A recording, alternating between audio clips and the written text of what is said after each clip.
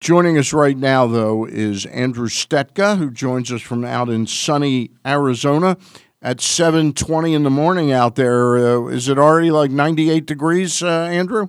No, not at all. It'll only get up to maybe low to mid 80s today. We're still in that beautiful spring weather. We're still a few weeks away from the real hot temperatures. So you get like till May 15th is when it might start to be 90 in the morning, 95 in the morning? Maybe a little earlier than that. Maybe late April, early May. All right. Well, we're in early April right now, and how funny has it been being out in Arizona? I know it's only 2 games, but to see number 10 roaming the outfield for the Arizona Diamondbacks. Yeah, it's been interesting. He homered in the first game the other day. The D-backs got blown out, but he provided a late homer for them and led off the opener for them, and then was batting cleanup yesterday. And I mean, it's really interesting. When they signed him, he was kind of a depth piece, but some of the injuries, especially the one to Steven Souza, have kind of stuck him in a everyday right fielder's role now for them. So he's the guy there, and he's going to get a lot of ABs in the outfield in Arizona. What a devastating injury that was. And it was wild. And I saw when it happened, too. They were playing an exhibition at Chase Field, and it was weird because the game wasn't televised, but there were all these videos popping up online, and when I saw it from kind of like a shaky camera phone video from just a fan in the outfield that popped up on Twitter, it looked very bizarre, and he kind of tumbled over home plate, and to find out a day later that he completely tore pretty much every ligament in his knee was just devastating. It really is devastating, and especially for a guy like him who goes from being a sort of a big guy, but big and athletic guy, who now is going to be somewhat compromised when he comes back. The speed aspect of his game will most likely take a big hit.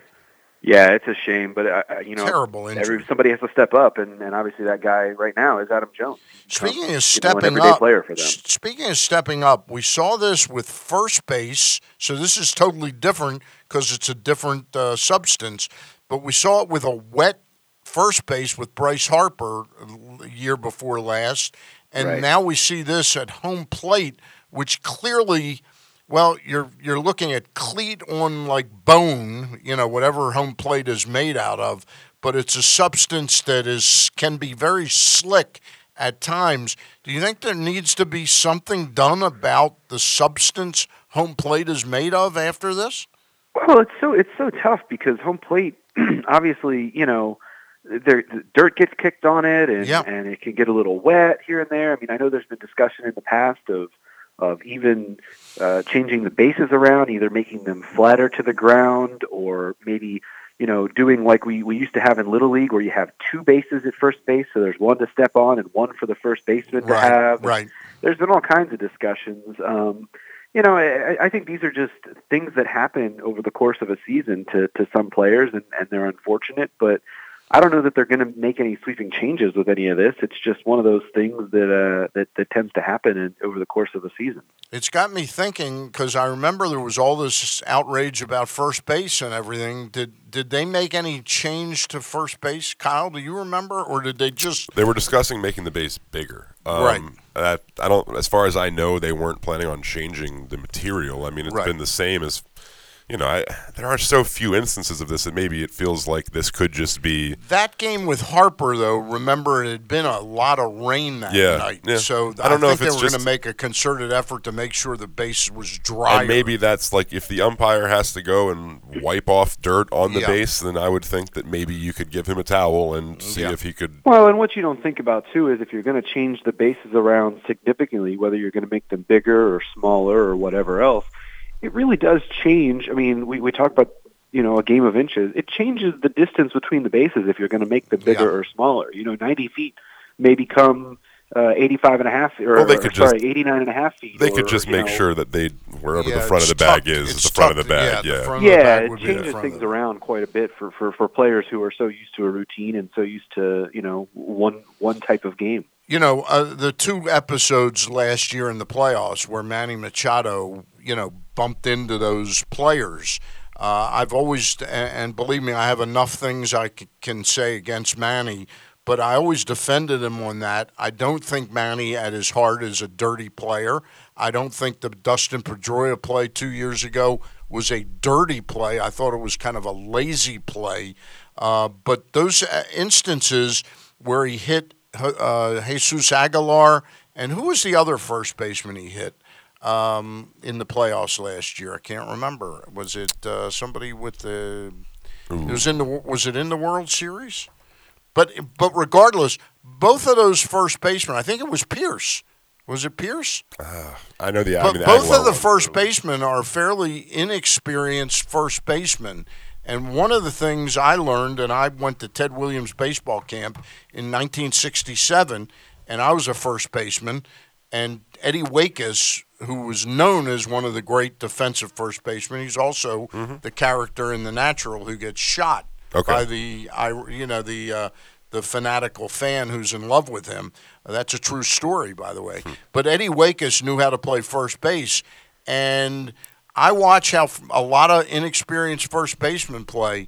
They're not just touching the bag correctly. Foot's on top of the bag. Foot's on top of the bag is not the way you're supposed to do it. 100%. Yeah, rather than just having an edge of it, Yeah.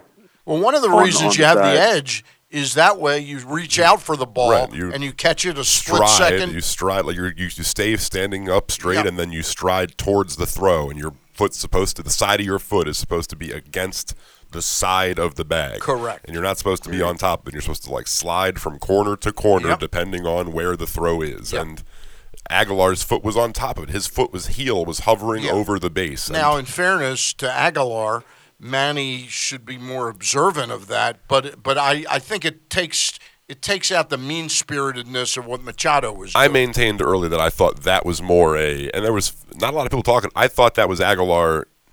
He had put himself in the line of danger when he put on the bag like that. I don't think Machado was trying to clip him. Machado may have been awkward. First of all, you'd be an idiot to try and to hurt. I mean, to hit him. Right. That guy could tear Manny apart two sides to, Hey, one of the other things I wanted to talk to you about with the Arizona Diamondbacks before we declare them the Orioles West, you clarified this morning that Caleb Joseph is now playing for their AAA, the Diamondbacks AAA franchise in Reno, correct? Yeah, he did not make the active roster coming out of spring training. He signed a minor league deal, so that was kind of one of those things that I wouldn't say was expected to happen, but was definitely in the realm of possibility. So he's one of their, kind of catchers in reserve down there in AAA. But you pointed out, you talk about moving to an organization with some depth. They've got Alex Avila, who's on the second year of his contract.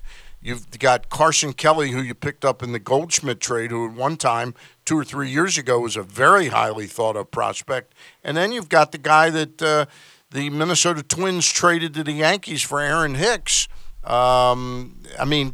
Hicks went to the Yankees, and Patrick Ryan went to the Minnesota Twins. That's an organization that's got some depth at the catching position. Yeah, and Caleb is on the 40-man roster for the Diamondbacks, so he's kind of the next man up.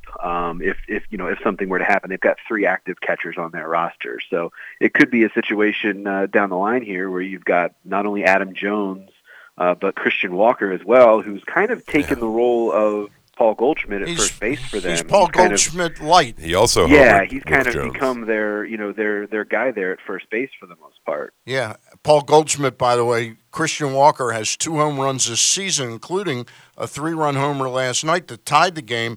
But Paul Goldschmidt has 3 all in one game last night. He's a hell of a player. He is a great, great player. I think, and we were talking about this the other night on the Mid-Atlantic Sports Report. Actually, last night, Rob Long and I were in agreement saying that we think Paul Goldschmidt may be the most impactful acquisition of any team in the big leagues this year.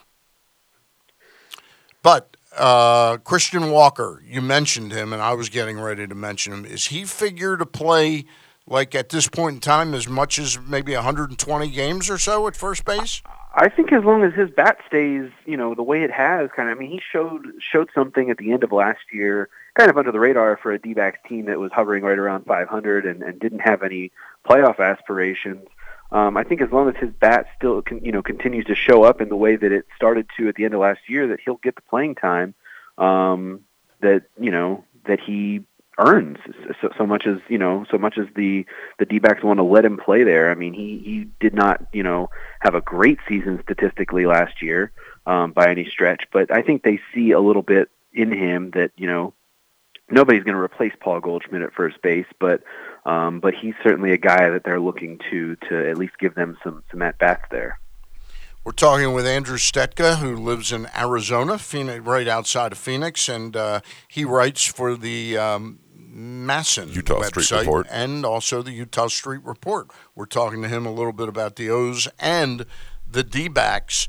The Orioles, does it surprise you that we're in Game 2 and manager Brandon Hyde is already waving the white flag at his starting rotation, and we're getting Nate Carnes today at 1:05 as the opener, first for the Orioles? Well, it certainly doesn't surprise me because who are the 5 pitchers that would be in a rotation right now? I mean, you've got an injury to Alex Cobb that obviously forced Andrew Cashner into the start on opening day, and Dylan Bundy's set to go tomorrow, and then who else is there? I mean, there's not many options for Brandon Hyde in this rotation for pitching. I mean, he's going to throw Carnes out there today, and we'll kind of see who follows. I wouldn't really expect him to go with a lefty behind him just because the Yankees lineup is so right-hand heavy. But, yeah. I mean, there are options for him to piece it together. It's not really that surprising. I would think Castro or Wright or Hess could go again for an inning or two. Yeah, Wright should be available. He pitched a little bit on Thursday, not very effectively, obviously. Mm-hmm. He could go with Jimmy Yacobonis in that bullpen. I mean, there's definitely options for him to come out with behind Carnes, but I'm interested to see how deep Carnes can go. Maybe he can get two innings out of him. I'm thinking two is the max. Yeah, that would be ideal, and then you kind of piece it together from there. But it's not surprising to see them going this route. I mean, I think a lot of people almost expected Carnes to stretch out over the course of spring training and become a starter, and that obviously wasn't able to happen. You're talking about a veteran arm who has had injury problems coming off of the elbow injury last year. He missed the entire season, so they're going to have to take it easy to keep him healthy. See, I think Carnes, it's been interesting. I tagged him as somebody that I wanted about 6-7 weeks ago before the Orioles signed him. But in my estimation, I look at his career.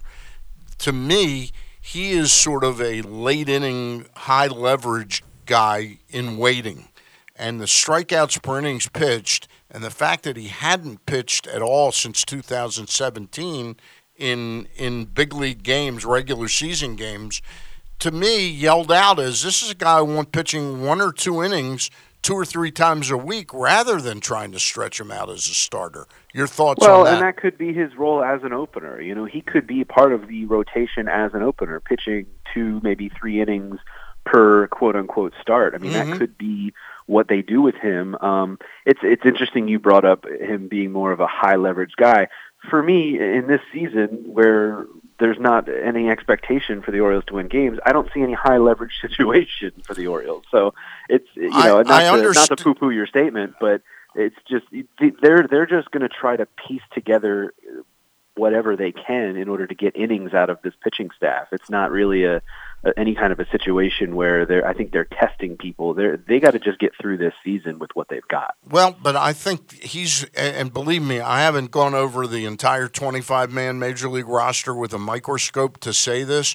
He is one of the only people on this team that I think could pitch well enough to either afford you the luxury of trading Michael Givens if they have him.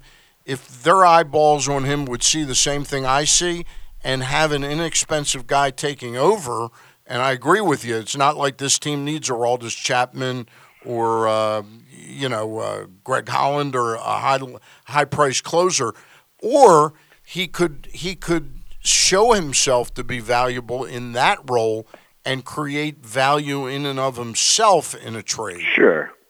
And I think every pitcher on this staff is in that position, and I include Dylan Bundy in that role. I mean, if Dylan Bundy comes out and pitches his tail off in the first half of this season and creates value for himself, I think the Orioles have to look at the possibility of trading him, just like they did with Kevin Gossman last year. They maybe didn't trade him at his peak value, but traded him and got what they could for him. And I think that's the case with any pitcher on this roster.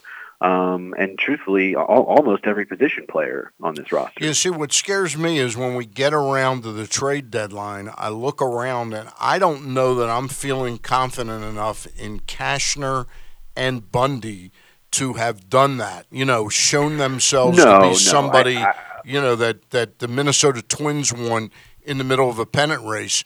That's why I'm looking at, believe it or not, a small nugget like what I think Carnes could show in small doses as being valuable to somebody. And there's no great expectation that these guys are going to perform well enough to get traded or to provide themselves any value. But that's a hope. There is that hope. There's no question about it. We're talking with Andrew Stetka. Just a couple more minutes. Anything else surprise you about the way this roster was constructed? Much has been made over the last 10 days about sending Austin Hayes down, sending Chance Sisco down, which I think caught an Oriole fan base by surprise that they weren't at least going to go with the guys that were doing well, and say, hey, let's roll the dice with these young players. No, none of that really surprised me. None of it bothered me. I'm fine with all of it. The fact that they want to give Chance Sisco some more time in AAA is fine with me. The same, Austin Hayes is dealing with an injury anyway right now, so all of this is not surprising. The one thing I'm keeping an eye on, and this is going to become a theme kind of throughout the first few months of this season, everybody is going to be super focused on the elephant in the room, and that's Chris Davis and what goes on with him. Yeah. And, he played the other day, but then was lifted for a pinch hitter in the ninth with Aroldis Chapman on the mound. That's the kind of thing that under Buck Showalter, I'm not 100% sure ever would have happened. So there's a little bit of a difference already we're seeing, even in just one game, with what's going on with Chris Davis. And then today, the Orioles get James Paxton on the mound, and Davis is on the bench. So all of a sudden, you're starting to see the Orioles are, how Brandon Hyde handles him is going to be really interesting in these first few weeks and months. It's one of those things that I'm really curious to see how it totally works out for Chris Davis, whether he is a guy that doesn't see a lot of action against left-handers, whether he hit down at 7th in the order the other day. Yep. It's going to be one of those really interesting things to see if they're going to get Trey Mancini more time at first base, because is that the long-term future for him? Are they going to play, Renato Nunez more along with Rio Ruiz? It's a very interesting dynamic to see, and that's what I'm kind of looking at in the early going here is, can Chris Davis the other day with the one at bat where he works the count to 3-0 and then sees two pitches he thought were outside the zone that they get called strikes, and then goes down swinging. That was just the most Chris Davis at bat that we've seen over the last few years, and it's frustrating for Orioles fans to watch, but they're going to have to stick it out and continue to watch it. And it's kind of interesting to see what this front office and this coaching staff does with him going forward, whether or not this is the final few months of Chris Davis on this roster, or whether or not this is just the beginning of a long, kind of drawn out process with him here. That's what I'm interested to see how they move on from him in the long run. You bring up a very interesting point with that. And it was very interesting. We talked about it last night on the Mid-Atlantic Sports Report, where Brandon Hyde was asked why he batted him 7th. And isn't it interesting? A year ago, remember what position Chris Davis was batting? He was batting leadoff. Right. And both Buck Showalter and Brandon Hyde basically did what they did for the same reason, which was, we want Chris to take a little pressure off of him. And I maintain that the only thing that can take pressure off of Chris Davis is himself. The pressure that he's gotten himself in, the box he's gotten himself in, seems to be a room of no escape. And look, far be it from me, I wouldn't want people to talk about my psychological health publicly. But I would wonder where in the list of things that are working on with Chris Davis is the thought of having him talk to a sports psychologist, or whether he has already. Because to me, Chris has gotten himself into this, and he's battling a lot of different ways, but I don't know that he's addressing his own 8,000-pound elephant in the room, which is what's between his left ear and his right ear. Right, and there's no question about any of that. Those are all great points.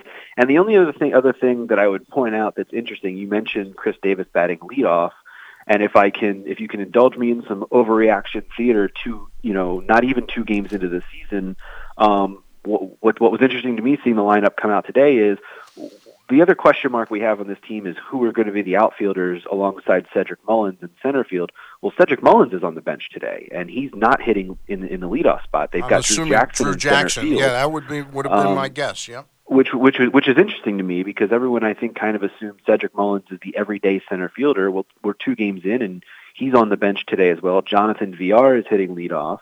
And you, interestingly enough, have Joey Rickerton right again and Dwight Smith Jr. in left again, but no Mullins in the lineup. So I thought that was interesting. That is very and like I said, it's overreaction theater at this point. We've seen 2 lineups and 1 game so far, but I did find that interesting to see that not only was Davis left out of the lineup for today's game, but Mullins was as well. And it'll be interesting to see how much, how often that kind of thing happens. Yeah, as and well keep in mind. Keep in mind, Mullins a switch hitter, but the splits are dramatically correct. Much. I think he had 4 home runs last year at the major league level. All 4 were left-handed, right. and hit like 180 from the right-hand side, or less, maybe even than that. Which always makes you wonder, why is a guy a switch hitter yes, if he's not putting up the numbers on both sides? All right, Andrew Stetka, we really appreciate your taking time so early in your morning. You sound like the coffee worked well. Absolutely. All right. Thank you, buddy.